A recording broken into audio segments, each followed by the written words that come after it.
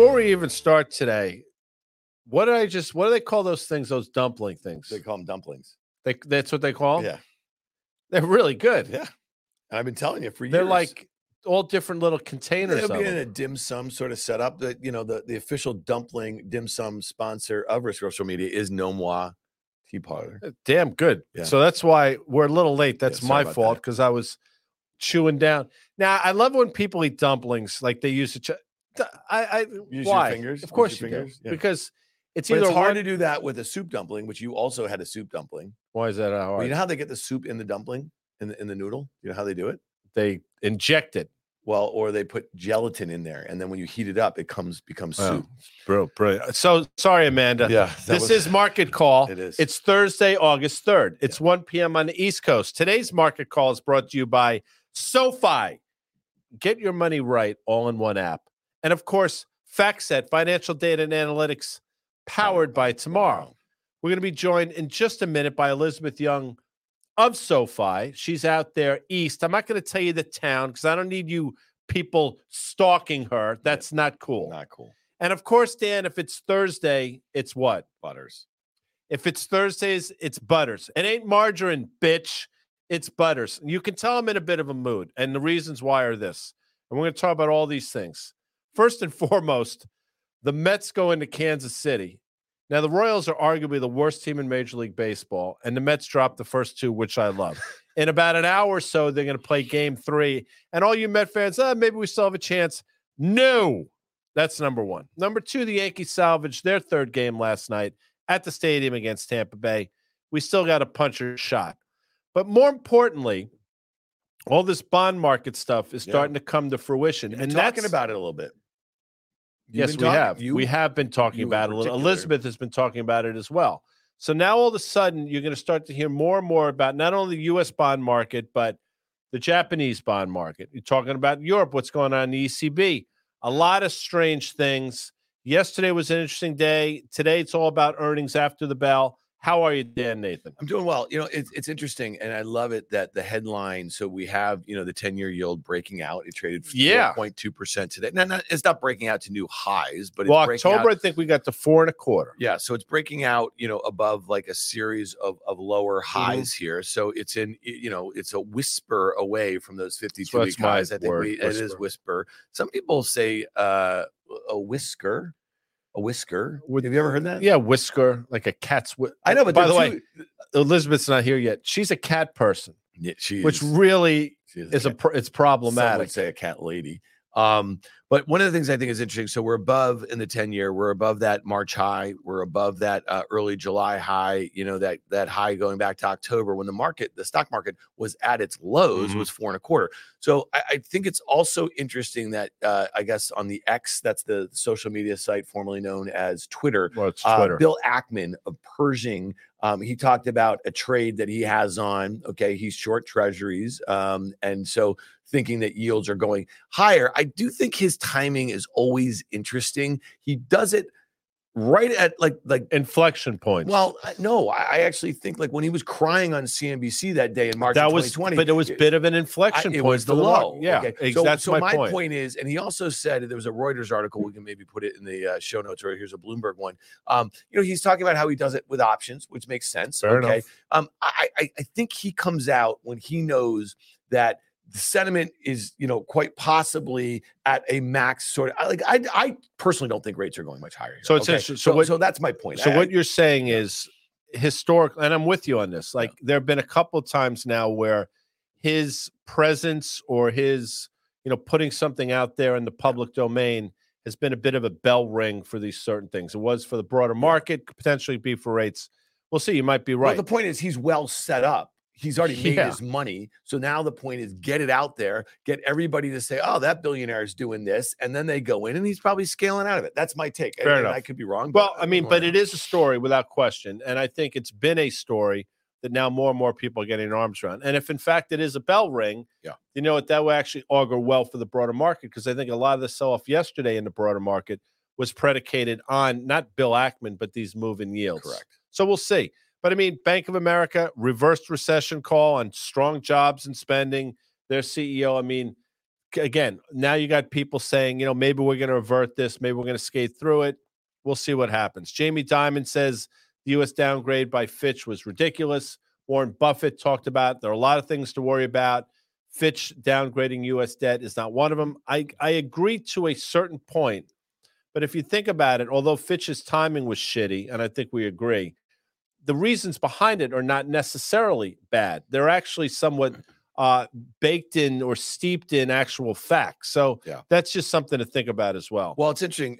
David Rosenberg Research in his note this morning was talking about, hey, S&P beat Fitch to this by 12 years. Yeah. Okay. So like, and it really didn't matter that it had a AA+ rating rather than a AAA for all these years. There was a lot of debt that was issued and rates were really low and all that stuff. I think Peter Bookvar had a really good note out though, also over there at the Book Report, just talking about, hey, listen, man, with all the debt that's been accumulated and all these sovereign, balance sheets, when yields are this high, it can create, this could be a huge headwind to growth if you think about it, right? And so we just pushed through a couple fiscal, things here or whatever. That's what this Fitch downgrade is all about. The lack of discipline on the fiscal side, sooner or later, and you've been saying this, like the chickens are going to come home to roost. So I think it is a good shot across the bow, and like the fact of the matter is though, Guy, if yesterday was the totality of the equity sell-off because of the downgrade, because of a reminder, then it's a joke. It's a complete joke. And that's right. That's the rub. I mean, is this the beginning of something, or was yesterday sort of the one-day event on the back of this, and we'll get back to normal? We're going to learn a lot more in a few hours when you hear from Apple and Amazon. And you probably talked about this last night on CNBC's Fast Money, 5 o'clock Eastern time. Funny, I wasn't on last night.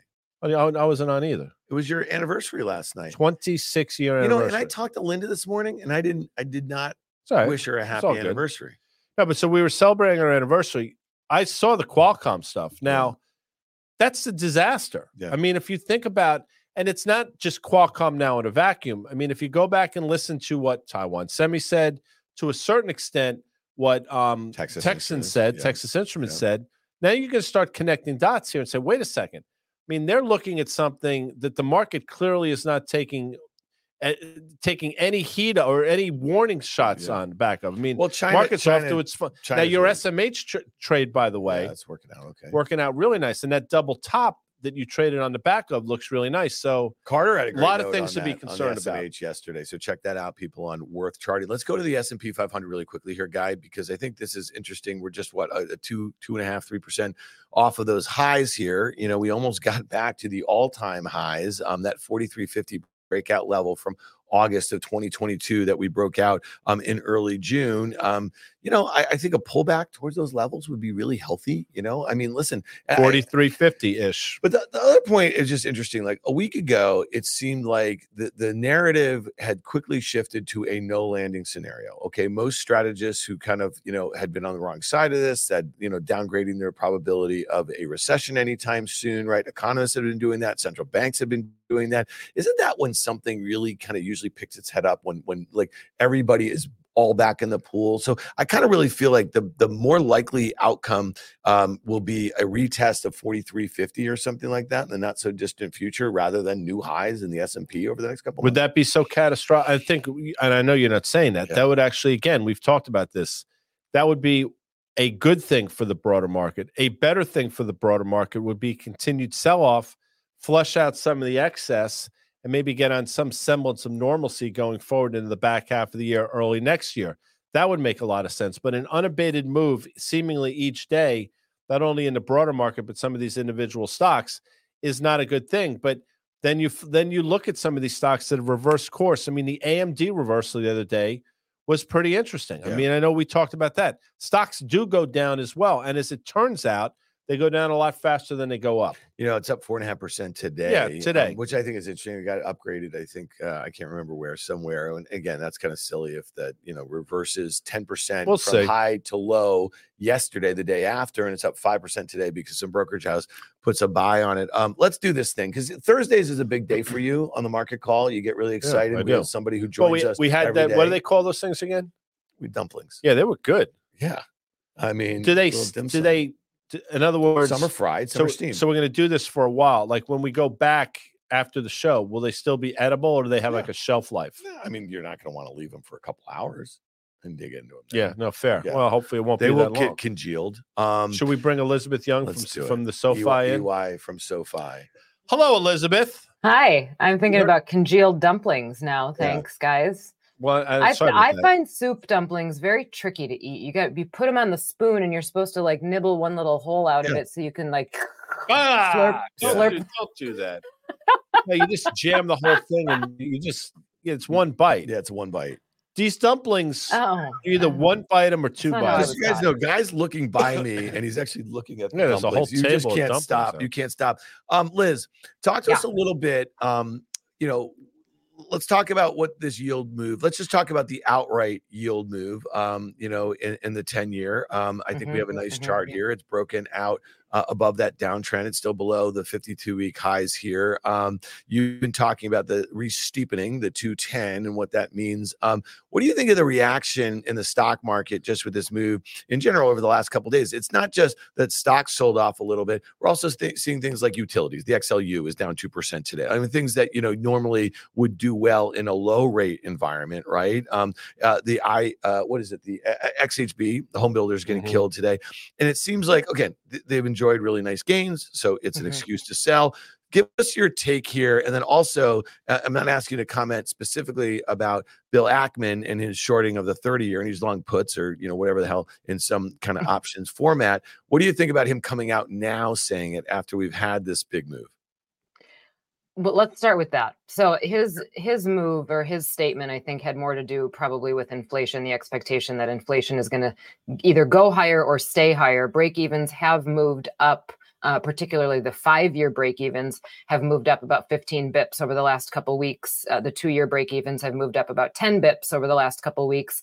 And it is already sort of priced in to the market that we're going to have an uptick in inflation. I don't think that it's rocket science to say that inflation might rise a little from here, partially because the base effects, right? The peak is now behind us year over year, and partially because if you watch the commodity complex at all, it would make sense that we see a little uptick in inflation. So, I don't think it's an earth-shattering call.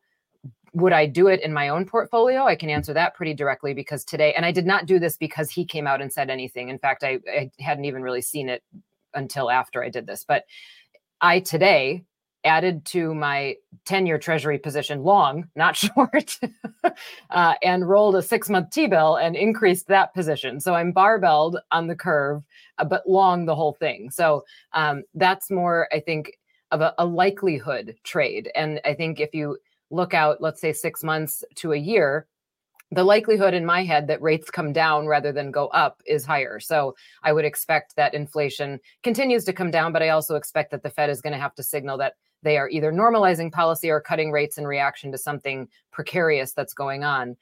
So anyway, that's my statement on the Ackman thing. One of us will be right. One of us will be wrong, right? I'm long the curve. He wants to be short the curve.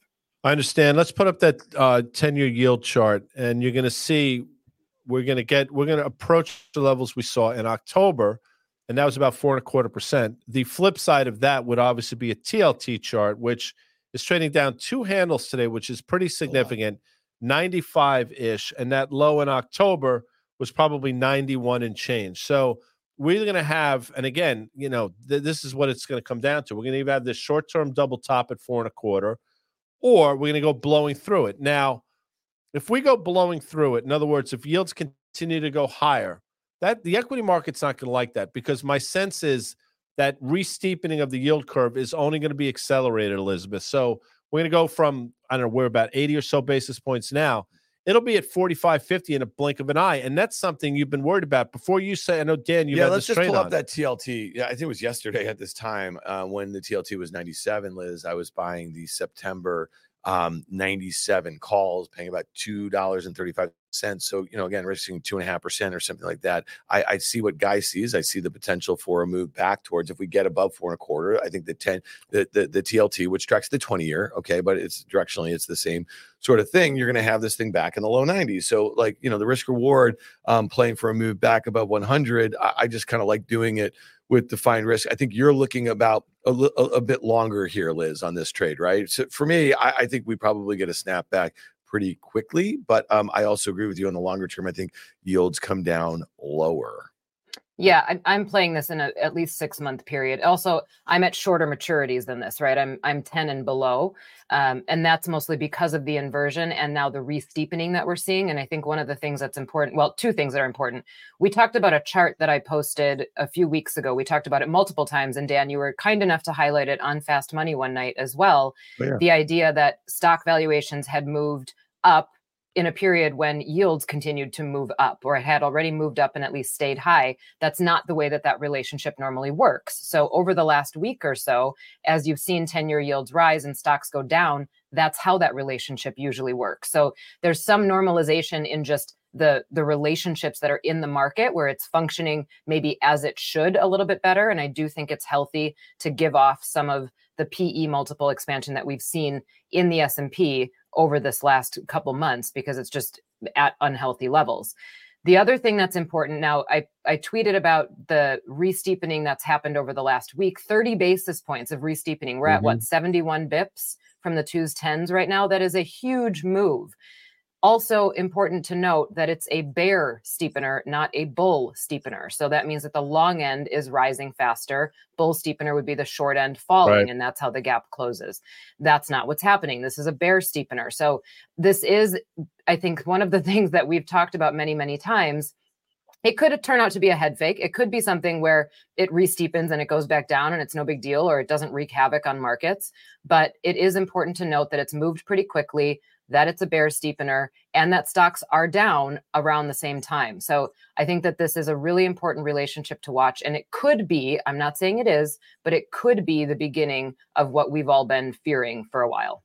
It absolutely could be. I mean, you've been talking about this for months, and we've been dancing around it for quite some time. I am surprised by how quickly 10-year yields have moved higher, but they're moving higher for the wrong reason. I mean, they're not moving higher because things have gotten themselves better here in terms of the economy. They're moving higher because there's a clear concern that inflation is still a problem. And the bond markets, I mean, again, 10, 15 basis points moves. We're back to where we were 6, 7, 8 months ago in terms of bond moves, Dan. Yeah, so I guess in Ackman's tweet, Liz, he was mentioning the fact that he thinks that the Fed is going to reorient this inflation target higher, right? We've been talking about this, I feel like, for weeks now, and, you know, the likelihood of that happening. But like when you look at some of the inflationary readings in places like China, okay, you know, you say to yourself, how quickly could we get to a deflationary sort of spiral? And if all this AI stuff is working on the productivity front and everything like that, I mean, like, that's the thing to me. You know, I go back to that whole notion of transitory in 2021.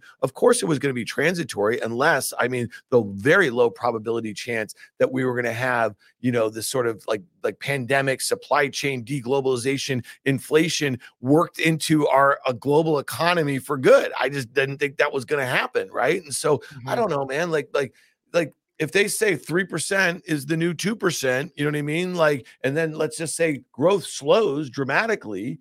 Well, yields are going to come down. You know what I mean? Right. And then if we have, Right. you know, so I don't know. What do I know? Well, I think it's the interpretation. I believe we talked about this last week a little bit. First of all, I find it unlikely that the Fed's going to come out and say, you know what, forget about 2%. Let's make it 2.5. But even if they did, or if they signal that they would be comfortable with something that's meaningfully above 2%, I think it could be received as, we don't know how to fix this anymore. Right. We don't have the right tools. Right. The system is broken. And that's not a good message for markets to receive, in which case I think yields would fall because recession fear would rise. So I'm not in the camp that I think yields are going to go that much higher from here. That doesn't mean I think they're going to fall tomorrow, but I don't think that they're going to go that much higher. Or if they do, it'll be brief and then they come back down. Home builders have had quite a run. I mean, I'm not looking to trade these things, but just pointing out that for the first time in a while, Dan, they're showing some sort of weakness and what today at least is a pretty, you know, benign type of market. It's just something to take a look at. You know, we'll put up the ETF. I think it's I want to say the ITB. This is the ITB, the first one. I mean, you could see, again, we're still in a very steep uptrend. We've talked about this for a while. Again, supply demand fundamentals absolutely in place. I'm not saying it's broken yet. However, you could see a pullback to the trend line and still have this thing intact. So I think it's just something to keep in mind. No doubt about it. Liz, let's talk about this, because there's been, you know, I get lots of texts. You probably get lots of emails, texts about the same thing. And like, you know, people throwing in the towel, that sort of thing, right? If you kind of stuck to your bearish call, and I'm not saying you know, like I think that one of the interesting things about your process as a strategist, you never have like one call about the stock market, right? You're looking at a whole host of different sectors. I know you don't look at individual names, so you're never like flat out of the stock market. We've talked about this, I think, now for 2 years. On the market call with you and on the tape when you join us. But let's talk a little bit about strategy calls. I thought it was interesting that in your note on the SoFi blog today, you were talking about this a little bit. Why did you choose to talk about this, or at least starting out your commentary this week about it? Because are you starting to see some of your peers kind of throw in the towel a little bit, right? As we were probably, you know, like within, as Guy says, a whisper of the prior all-time highs? Yeah, well, yes, I think a lot of people have thrown in the towel. I wrote about this because, so the title of it is too early or too wrong. Right, before you start, and I appreciate that, you obviously are an educated individual, so you understand that in the English language, there's the word to, T-O. There's also the word to, T-O-O, and obviously there's a number.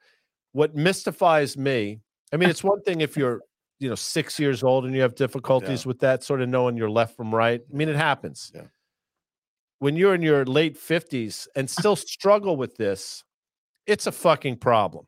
And there's some of you out there that are dealing with it. I apologize for that without getting into names, but you really need to reevaluate yourself, your life, what you've accomplished or have not accomplished to this point. If you still don't know the difference between T-O and T-O-O. Please, Elizabeth, continue. Yeah, that one triggers you. I get more triggered by there, and your. That's a trigger as well. Anywho, I wrote about this week because as you watch people throw in the towel, they still get criticized. So the beginning of this piece is basically to point out there's always going to be somebody who tells you that you're wrong. There's always going to be somebody who tells you that you're too early or too late. And even as people have done what it sounded like the masses wanted them to do, so let's take Mike Wilson, for example. If he were to throw in the towel, it seems like there are so many people out there that have been telling him he's wrong and he should become a bull for a long time. If he actually did that, there would be just as many people criticizing him for doing so. So the whole point of this is that we make calls as strategists. We make calls directionally as best we can. And we constantly get accused of being either right or wrong, digging in our heels, following the herd, not having conviction, being too stubborn, whatever it is. You can't win, right? So the best you can do is try to remove yourself from it, decide whether or not your stance still has data to support it, or if there's some kind of instinct in you that's telling you you just are a little bit too early on it, then hold the line, because you're not going to win either way. So that was what the beginning of this was. It was just a statement to kind of highlight to everybody, it doesn't matter what the call is. Somebody's still going to tell me that I'm wrong, right? And then the rest of it was more so along the lines of, let's just take more of a big picture view. There's a chart that I put in there. I mentioned it on Closing Bell last night. I put the chart in there today. Basically the PE ratio, a scatter plot of the PE ratio and forward returns. This is a very, very simple concept. Valuations are a terrible, terrible timing mechanism. You can't look at valuations and say, this tells me whether or not I should buy the stock today. But what it does usually do a pretty good job of foreshadowing is what the forward returns would be over a long-term period. So if you're a long-term investor and you just sit there and say, you know what, I shouldn't try to play this because 7% per year is pretty good and that's the average.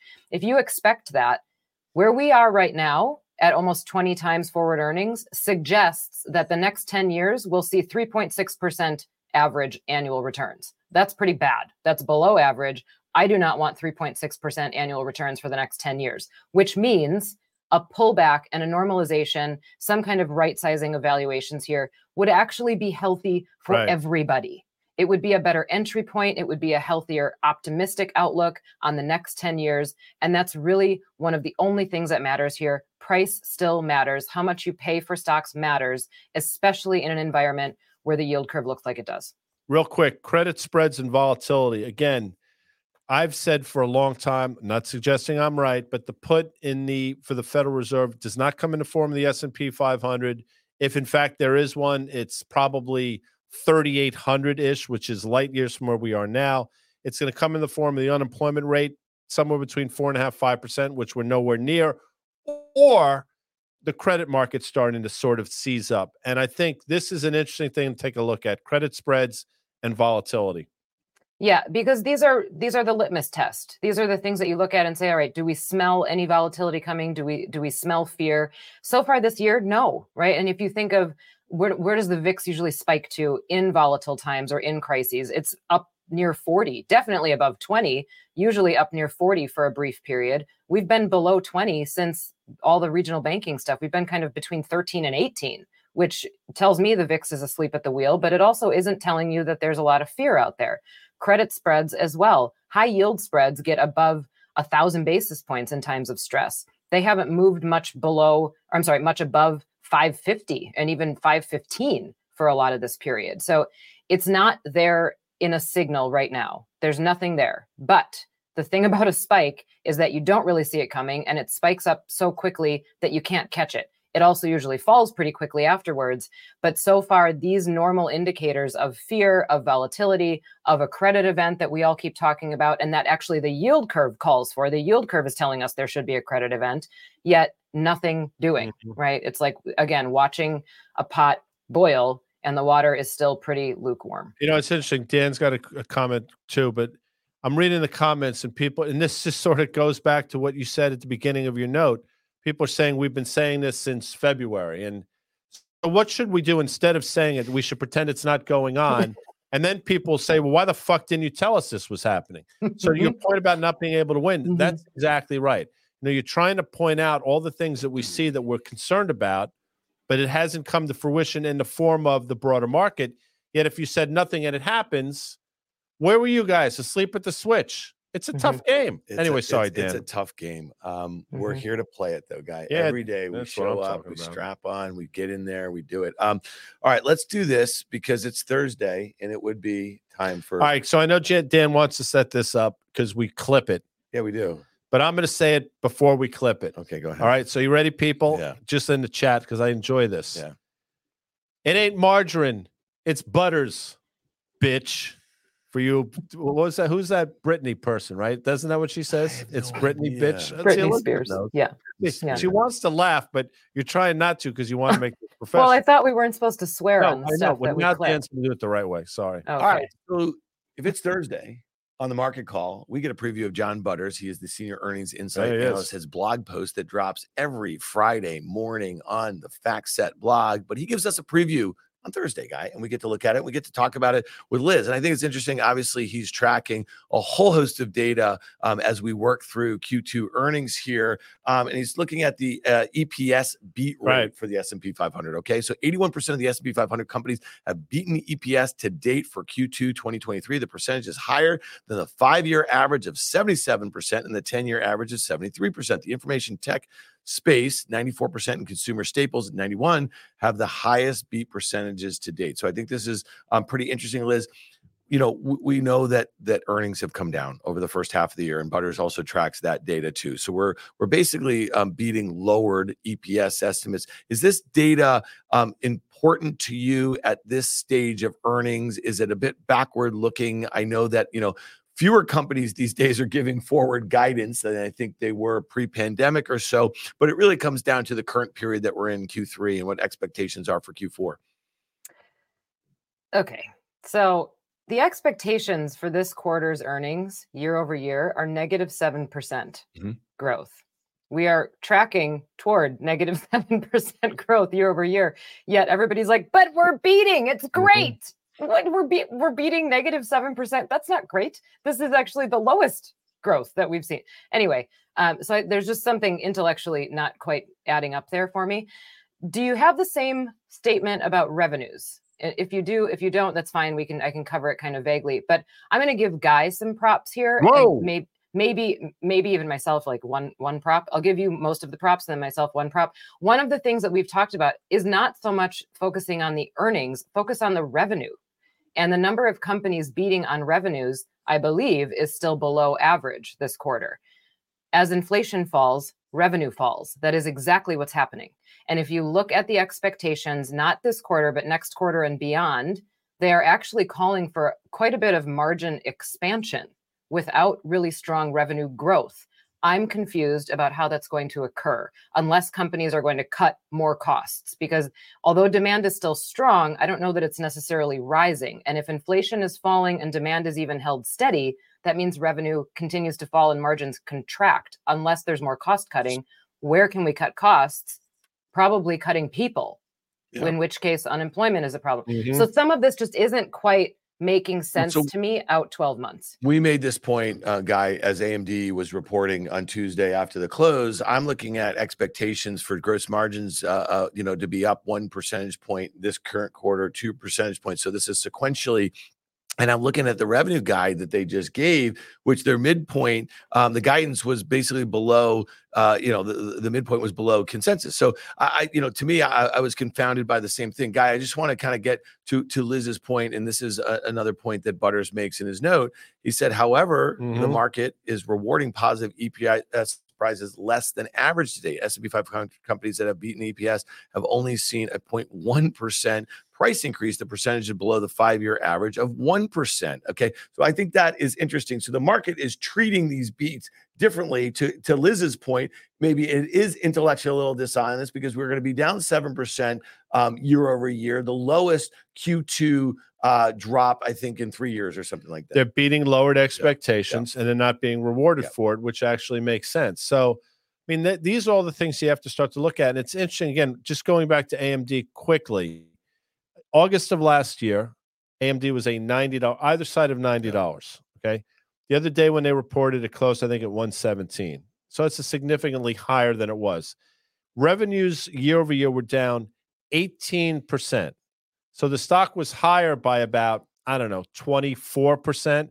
Revenues were 18% lower year over year.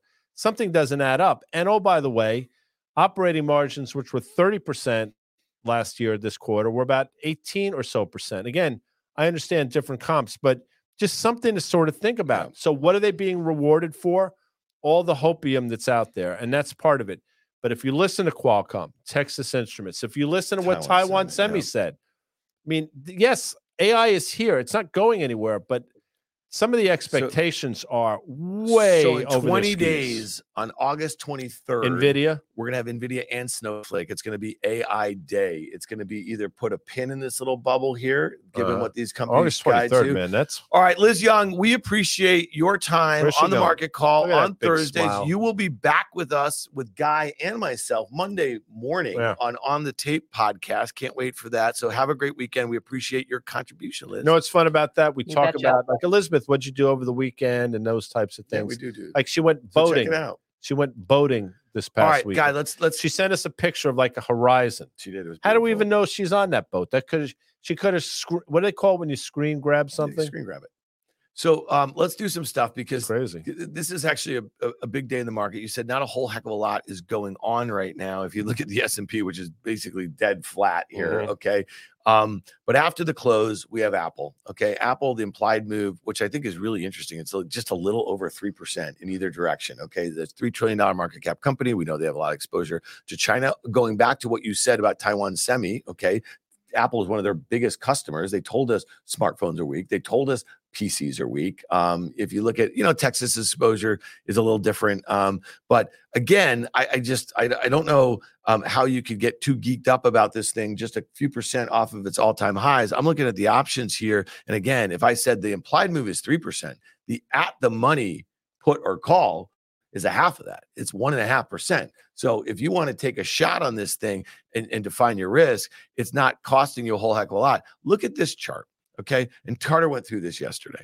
I mean, look at that 45-degree angle. It's gained more than $1 trillion in market cap off its lows from January. It's 52-week lows in January of this year, people, okay? We're only in the, 8th month of the year, and it just broke that uptrend that's been in place. You look at that 176 level, Guy, you've been talking about. That's a prior all-time high.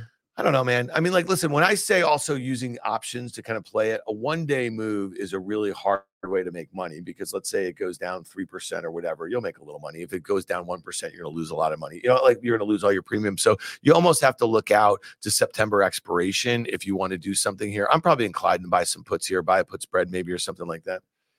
You look at the moving average. Apple does mean revert, like a lot of things. It probably comes in somewhere around 160-ish or so. would that be so catastrophic? Remember, we're talking about a stock that started this year having moved from about 175-ish down to 125 over the course of a couple months. Nobody seems to want to remember that or acknowledge it, but it does move. I mean, that was a 30-something% move in a short period of time. Now the stock has gone from the aforementioned 120 to basically $200, which again is a pretty significant move. I mean, that's more than a 50% or so move, which is great if you're long the stock. But do you think it's going to be unabated to the upside? And this looks to me like, is that hungry alligator thing, or it's a little bit. You know why it's a hungry alligator? Not really sure. No, I'll tell you why. Because that is the thing right below the uptrend line. That's like its teeth. Right. That's the thing that's going to collapse. I thought it looked familiar to me. That's the hungry alligator. And sometimes though, when you have the hungry alligator and you have the moving average inside of the mouth, oh, that's bad. Well, it is bad because I think the break is going to be that much harder once it goes through, and then the moving average. No, is the moving average like the tongue. That's all right. Let's go to Amazon here. And learn a lot here. You know what? And Carter is just rolling his eye. He's not watching right now. But how do you know? He might be. He could be. He might be like one of those people in the chat room, like with a pseudonym. He's got, all right. So we got a 6.5% implied move for Amazon today. And we talked about it last night a little bit. We don't have to go into too much detail here. I mean, AWS is in focus, but the expectations for AWS growth are not high. Well, they continue. I mean, the growth continues to slow. Yeah, they still have growth. Microsoft and Google, and but it's in the low teens right now, down from, let's say, 40% a year ago. I'm not too hot on retail. I know that they did have their Prime Day guy in July, but that doesn't really help them there. Okay. Like if you think about that. So, maybe there's a push out and some demand. I don't know. I'm not a buyer of this one. I know that he says he kind of likes it. He thinks it's consolidating here. That's just on a technical basis. I don't like it from a fundamental standpoint. It's interesting because with Amazon, I typically have no clue, more so with Amazon, because if they decide this is a quarter where operating margins are going to be their thing, they'll pull that lever and they'll have great operating margins. Stock goes up 8%. If they decide it's a quarter where they're going to announce a big spend, people are going to hate that. The stock goes down 8%. I have no idea what this quarter is going to be. And if you look at it, and we talked about it yesterday, if you back out from May of 2020 until May of 2022, that huge ramp to the upside and the subsequent move back, I mean, the stock has effectively gone sideways for years. So it's vacillated, but it's probably as Carter said yesterday, it's no better off today than it was 4 or 5 years ago. Yeah, no, that's a good point also, in that Andy Jassy, the CEO of this company, he's actually getting increasing pressure on him. You're seeing this from, I'm seeing it in some tech publications, the talk of, just the relative underperformance of this stock to many of its mega cap tech peers. I think he took over 2 years ago, the summer of 21. Okay. So he's only the second CEO of this company taking over from Bezos. I mean, sooner or later, you might want to play around with those, the ways in which you can affect the operating margins a little bit. We know they've been cutting a lot of costs here. So I'm with you. Let's see what they put up. Let's see what the reaction is. But Apple, just going back to this one lastly, this is the one that I'd probably be inclined to just define my risk and buy and have the money put on. And I might do that by the end of the day. But make no mistake, people, when you're doing that, I mean, like, what did we just say to you? It's a coin flip. And when you're using short-dated options premium, though, also, I'm just trying to make the point that, you are risking what you're willing to lose. Like, it's that simple. Well, that's why, listen, there's a defined risk pretty much with if you buy something, it can only go to zero. So in that sense, it's a defined risk, right? So I understand the terminology. What you're saying is, in terms of options specifically, you can lose what you basically spent to buy the options very quickly, and you could actually get the direction right with a 1 day option. Okay, and theta bleed. Well, you just and you're not going to earn it out. Should we look at that SMH chart, that trade that you did? Because it's actually, I mean, that worked out extraordinary in a very short period of time. Yeah, I guess when I was talking about this early last week, I literally did say uncle. So going back to Liz's note, I threw in the towel in NVIDIA, and it was stupid. I said it on the show many, many times. I was like a moth to flame in this and in Tesla. Okay. And, it didn't work out. I lost a lot of money in both of them. I was telling you guys that every day. I was doing with options. I wasn't naked short either one of those stocks. But I did switch my bearish view in NVIDIA to the SMH, because based on what we heard from Taiwan Semi, okay, and Texas Instruments, I know that we sound like a broken record here. I just don't see how that one stock is going to be able to hold up this entire sector. So that one is interesting. I was long the 159 puts. It was solidly in the money. I kind of rolled them yesterday afternoon to the 153 puts, okay, in September. Okay, so I'm going to catch that NVIDIA earnings. So part of that is I had more than a double on my initial trade. I took that premium off, and then I used the same amount of premium for the at the money puts at a lower strike. Okay, so I'm just risking less if this thing were to rocket back up. So basically rolling down and out, as they say. All right, guy, let's just hit a couple names that are moving big today after earnings. And I want to hit PayPal and Expedia, because I think these are two really interesting companies. They obviously were, one of them was a huge beneficiary during the pandemic. One of them was a huge beneficiary after the pandemic, right? The pent-up demand. Both of these companies actually are very high gross margin companies. They both trade really cheap to the peers and to the market. They definitely have some headwinds right now. The stocks are getting creamed. Let's look at PayPal right here. And this is one that was my final call on Fast Money the other night, I think on Tuesday. But I said, if you're going to buy this thing, I would do it with defined risk. I'd buy the calls. They look relatively cheap. Well, you know what?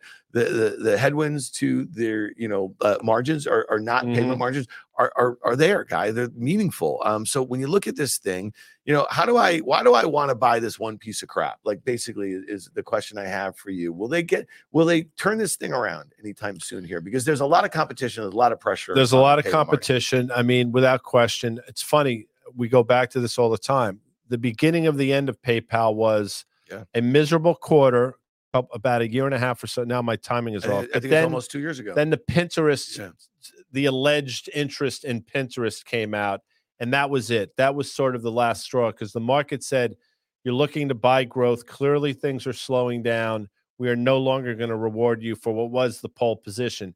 And the stock has not been able to recover.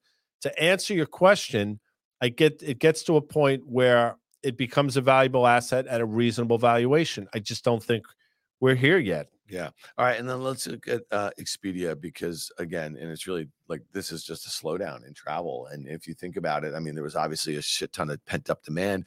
It's a financial term. It is a financial term. So here we are, we're breaking $100. This thing's down, 16, 17% here. It's a really cheap stock. Guy, this trades about 10 times earnings. Got 85% gross margins, expected to grow earnings and sales this year and next double digits, just less than expected. I just don't understand how cheap this stock is, but I'll just tell you this. If you have this thing, somewhere down, let's say you get some follow through tomorrow, guy, you have this thing, I don't know, getting towards, the mid 80s or something, I think you buy it and close your eyes. All right. So here we are, Expedia, right down. What is it down? Like 20% today? Ish. All right, whatever it is. We're right at the moving average. It's already traded 10 million shares, which is 4 times normal volume, and it's 130. So it's en route to trading probably, I don't know, 8, 9 times normal volume by the end of the day. This could be one of those capitulation days to the downside, stopping at the moving average. So if you're looking to trade it from the long side, see where it closes, then again, getting back to that defined risk, I think you know what your risk reward is here. So that's how I look at today. 90, given the 90, volume, 90 would be the level. That's probably if you look right. At that consolidation that you had in March, April, May, and then the breakout. But that's a great example of, like, look at the volatility in the stock. In January, it was just off to the races. It was a YOLO market. Then it basically came back round trip the whole move. And it consolidated down there. And then we got back into this YOLO market, right? And then now we're like round tripping it. So $90, that would be the level. Just let's go real quickly, go look at this Jets guy, because this is the ETF that tracks the airlines. I think it's interesting. Some of the components act horrible. Southwest, JetBlue, Delta, and United act better than those. American is not doing particularly great here. So the Jets coming off those highs, I think, is interesting. And then the other one to keep an eye on is Airbnb, right? So, Expedia has Vrbo, which is an Airbnb competitor, but this one had a huge run, got to about $100 billion market cap, and now it's pulling back a little bit. So, all right. So, Paul, I don't know if Jacob can do this on the fly. I apologize, but if you could do a Delta chart and go back like 3 or 4 years, and this is something we talked about on Fast Money. For a while, we thought, I think Tim thought, I thought we could probably get back to the levels we saw in the summer of 2021. In terms of Delta, I think it was 48 or so bucks. If you look at this chart, I think I'm looking at the right chart. That's effectively sort of what happened. So we got to those levels. It stalled. Now we're doing the back and fill. The question you have to ask yourself, where do you get back in Delta? And I will tell you, probably comes in the form of around 39.5, 40, which is what, about 10% from where we're currently trading. And that's how you trade these stocks. Delta's been a great stock to trade for quite some time. And I think that's how it shakes itself out. What do you think of like a JetBlue and a Love? If they could pull up JB, I got to look at that. So look at this one. I mean, it's really interesting. When you think about it, it's got a $4 billion enterprise value. They were an acquirer. They were trying to buy our Spirit, right? And Spirit and them. So it's interesting. So they got nearly $2 billion in cash, like 3.7 billion in debt. So that gets you to a 4.1. Look at this thing, guy. I mean, this thing is just down. That's no bueno. How has this not become a takeout candidate? I know there's a lot of issues. I can't speak to their balance sheet, and I can't speak to their routes that they service. But they just opened up London. But at a certain point, I mean, this is going to be this can be one of those stocks that turns into one of these meme things and everybody sort of wraps their head around, big short interest, blah, blah, blah. We're probably not there yet, but you could absolutely see JetBlue being added to the list of these stocks that the whole Reddit crowd wraps their arms around. Well, and it doesn't even need to be that. It could just be that here's a company that is GAAP profitable, okay, after a few years of negative profitability. This year, their revenues are expected to be up 8%, 6% next year. I mean, to me, I don't know. This seems like a kind of cheap-ish stock, if you will, that probably has a little bit of a takeover potential there. All right, is that it? Did we do this? For me, we got a lot. We got a lot. Liz Young did some heavy lifting today. She's the best. When doesn't she? And Butters. If it ain't margarine. Yeah, we got you. And then it ain't margarine. Yeah, I just love saying that. It's just Butters. You know, I tell you what. I think Britney Spears gets a bad. I don't know her. Yeah, I think she gets a bad. I think she's out there. She was fine. There are a lot of some of the most talented people in the world. You know what? Out Can there. I tell you something? This Taylor Swift. Okay, she's literally like 100 times more talented than Britney Spears ever was. Taylor Swift. Yeah. Let's do this. Let's tease on Monday. What do you and I do with Market at Call? noon on Mondays? Yeah. We make our way to 1221 Avenue of the Americas, which is ridiculous. It's 6th Avenue. Who decided to call it Avenue of the Americas? It's dumb. Yeah. 1221 6th Avenue, right next door to Fox News, as it turns out. That's the home of what? Sirius Satellite Radio, Sirius XM. Sirius XM at noon. Business Radio 132. Yeah, so give us your radio voice. Sirius XM 132. Oh, man. And we usually start with a song of my choice, although this week we started with the Food Fighters song that Dan likes. Fighters. That's what I said. These days, which is just a great song, one of my favorite songs ever. Drop beneath your feet. Then we'll come in, a lot of Zeppelin on the show, but we take calls. We do take calls. So a few people out there that love to troll the shit out of us. And by the way, there are a lot of great comments here too. I love everybody. I get a kick out of it. Call us up. I'll engage. I mean, I'm all about it. Clean. Keep it clean. Do you even have to keep it clean? Yeah, I mean, if you want to come at me, come at me. Don't come after family members. Don't come after EY from SoFi. Come after me if you want to. It's just fine. And you just doxed yourself, so they know we're going to be walking out at 1 p.m. I have no problem with that. Well, they know where you are every day at 5 o'clock. I'll probably be out there around 1:15-ish. I'd be easy to whack because I'm a creature of habit. Guy, I didn't tell you this. So on Tuesday, when we were at the NASDAQ, we're on the ground floor. I want to hear the story. What is this dox when people say? I mean, it's like if you give somebody's address. Does that mean like document? Is it short for documented? Docs? No, it's just doxing someone. It's an X, not a C. Okay, I don't know. I really don't know where. So on Tuesday, as we're getting ready to go on at 5 o'clock, we're getting situated, getting our computers. You got a little makeup on and everything. We're sitting out there, and some guy who obviously had some like mental health issues. He was deranged. He was throwing. He seemed a little agitated. He was very agitated. He kept on pointing at me and you, like he did not like the look of us. How do you know it was me? Well, maybe he was pointing at me. And so, and he took a plant out of a planter in Times Square and threw it at our window. This is right at 4:59, right? This was all going on before the show goes. And so when I walked out of there, when the show's over at 6, I go to the subway, I'm going in. He's right there. I didn't tell you this. He was right in the stairwell down there. And I was wondering if you recognized him. No, I did not talk to him. I don't know. Yeah. Sometimes you just got to talk to people. Maybe it was agitated. Well, I'm talking to you right now. Do I seem agitated? Not at all. So fun. Yeah, it was. Give us some feedback on our desks. Nice, right? And by the way, we're changing this stuff. We do a podcast. We call it the On the Tape Podcast. Correct, with Danny Moses. If you leave a review, take a snapshot so leave a review in a podcast store. It's your favorite podcast store. Take a screenshot of it. Take a screenshot of the review. Email and then send it to Amanda. at who gets inundated with shit. contact@riskreversal.com. Put it in. Can we put it in the show and notes? then Amanda will send you a tricked out, and we're gonna get market call ones. Right now, what? we only have the on the tape ones. Hey, what did you say? Tricked out water bottle with the Risk Reversal logo and Tricked on the out. tape. Yeah, and we're gonna have market love call that. ones. Yeah. So I started the show talking about the what do they call those things? The dim sum. dumplings. Yeah, you're gonna go have some more. Well, they're still there. They Let's still go. seem to be. Let's go. But I do it. can't believe they'd be good for my. Say goodbye to everybody. Let's Say do it. goodbye to everybody. Yeah. Say goodnight, Gracie. I want to thank our sponsors, SoFi, Dan. Get your money right all in one app. And of course, FactSet, financial data and analytics powered by Tomorrow, we're not here. No, because tomorrow's Friday. Unless something I'm going to be on my FactSet tomorrow. All weird day. happens. I want to thank Elizabeth Young, who joined us from the East. Fabulous. And of course, Butters, who it's amazing. Even when Butters is like the shark in Jaws. Yeah. You don't see him for a while, but he scares the shit out of you. Then he appears out of nowhere. Yeah, that's the whole point. It's beautiful, isn't it? All right. Thanks, everybody. Appreciate See you, Amanda. it. Dan wants out. We'll He wants see to you go on to- Monday. See you later. Bye.